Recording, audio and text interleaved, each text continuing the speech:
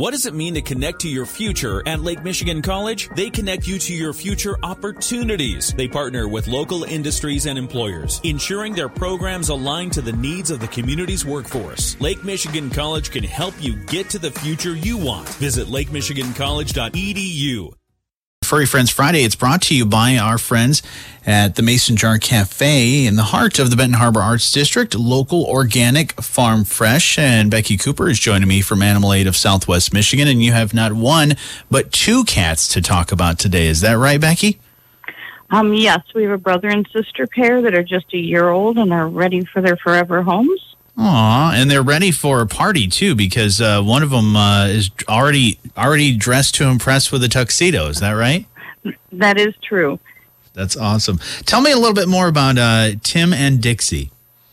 They came in about a year ago. They were very shy, little stray kittens that were found. They've been in a foster home about a year now, so they're definitely outgoing and playful and loving, and they're in a multi-kitty home, and they just really need their own people and to get out and have somebody to play with and a little more room.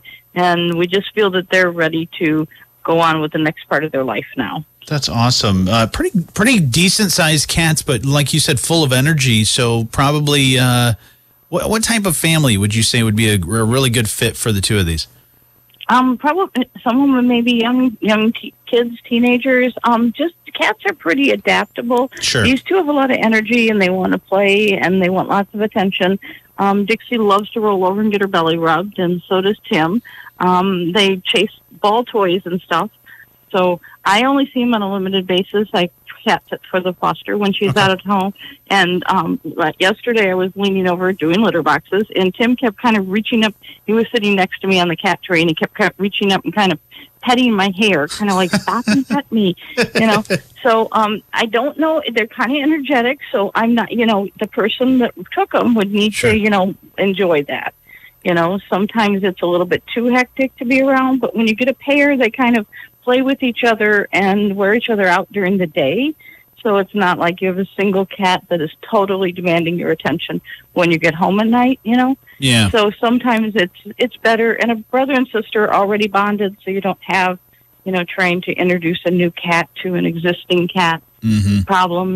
These two are kind of a set, and they get along great, and they use the litter box, and they're just wonderful kitties. And it is ideal and suggested that they're adopted as a pair, correct? We would like to see that. They don't have to be, Okay. It's just, like I said, cats do better in pairs, and they're already in a little pecking order situation, and when you bring in a new cat, usually there's like a little scuffling for who gets to eat first and stuff. And these two have that all worked out. Wonderful. So, just avoids a little stress when you're putting them to a new stressful situation where they're fitting into a new family. Now, Becky, if there is a family or individual that's interested in learning more about Tim and Dixie, how would they get things started with you guys at Animal Aid of Southwestern Michigan? We have an emergency line that bounces to my phone, and that's 269-934-7729. If you text us off of any of our Facebook pages, it does come to me. Okay.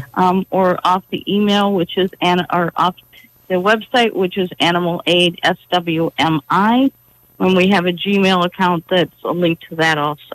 Wonderful. Well, if you're interested in Tim and Dixie or any of the wonderful animals from Animal Aid of Southwestern Michigan, definitely get a hold of the folks there, because there's some really awesome animals and some really great people that are taking care of them as well. But Becky, thank you so much for telling us a little bit more about Tim and Dixie today for Furry Friends Friday. Thank you, and thank you for hosting the program, and thank you to the Mason Jar for supporting us so much. Absolutely. And it's brought to you by the Mason Jar Cafe. It's right there in the Benton Harbor Arts District, local, organic, farm fresh.